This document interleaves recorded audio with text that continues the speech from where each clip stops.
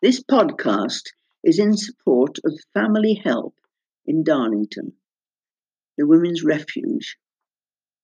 Established in 1976, the Women's Refuge in Darlington is an independent, registered charity that provides specialist support for women and their children who are fleeing from various forms of domestic abuse. It's one of the longest standing refuges in the UK. The women are able to stay there for up to 6 months with their children, during which time they receive practical and emotional support relevant to their needs. Many of the staff have worked there for 20 or more years. The refuge started in 1976 in a semi-derelict 2-bedroom property in the town with a yard but no garden. From there, it moved to an empty army hut until in 1985 it moved again to a homeless unit owned by Darlington Borough Council. It wasn't until 2003 that the present custom-built building was opened with 8 family units, various communal rooms, and a pleasant garden and play area. It is owned by Stonham Housing Association and provides a safe, welcoming home and a supportive specialist team who help and encourage the women to progress towards positive and safe outcomes where they are free from violence.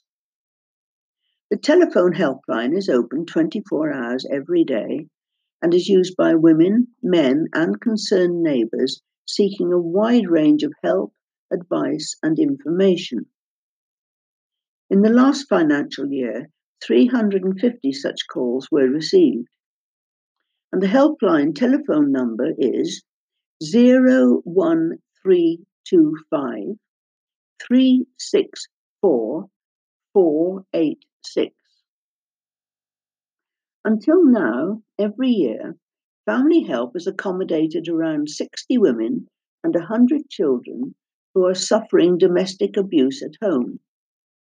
Recently, with Heritage Lottery funding, Family Help recruited a part-time community engagement worker to widen knowledge in local communities by holding events and providing and circulating printed information about Family Help's work to support the charity. Family Help has also been successful in receiving funding from Children in Need, County Durham Community Foundation, and Lloyds Foundation. The Children in Need funding was used to recruit 2 part-time children's workers to provide specialist support for the children and young people staying at the refuge. Inevitably, the COVID-19 pandemic has affected Family Help in a number of ways. Several major changes have had to be made in order to keep residents and staff safe. For instance, since March this year, part of the accommodation has been allocated to develop a social isolation unit where new residents who haven't been tested for the virus immediately prior to arriving at the refuge must spend at least 1 week. That in itself has reduced the number of family units available for women and families who, in pre-COVID-19 times, might have been admitted. The pandemic has brought with it many other different but equally serious effects. Like many other charitable organisations, Family Help has had to cancel or postpone fundraising events, which has meant losing vital financial contributions from the community. For safety reasons, it's also been unable to accept donations of clothes, toiletries, cleaning products, and tangible donations.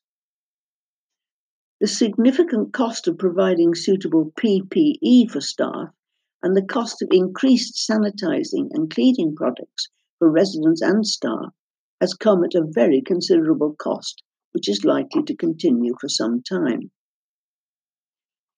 There's already been an increase in the number of referrals received and calls made to the helpline since lockdown restrictions have started to relax. And it's inevitable that the demand for Family Help services will be greater in the months ahead which means that increased funding for 2020-21 will be essential. The cost of running family help is really high. In normal times, in order to cover costs, it's necessary to raise £30,000 each year to meet the shortfall in funding. And since the COVID-19 pandemic and the consequent specific arrangements for keeping residents and staff safe, funds are depleting fast, and family help is losing £2,000 of its income each week. Now that churches are closed and daily and weekly collections in church are not taking place, it's becoming increasingly difficult to support charities in the usual ways. St Mary's will be very grateful to receive contributions to the vital work that Family Help does through the link shown on St Mary's website under the additional tab called Giving. And one last word.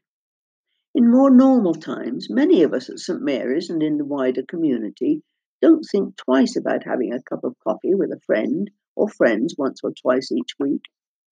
We might even go to the cinema and have a cup of tea and a snack at Richmond Station now and then. And we might fill up our cars at the petrol station.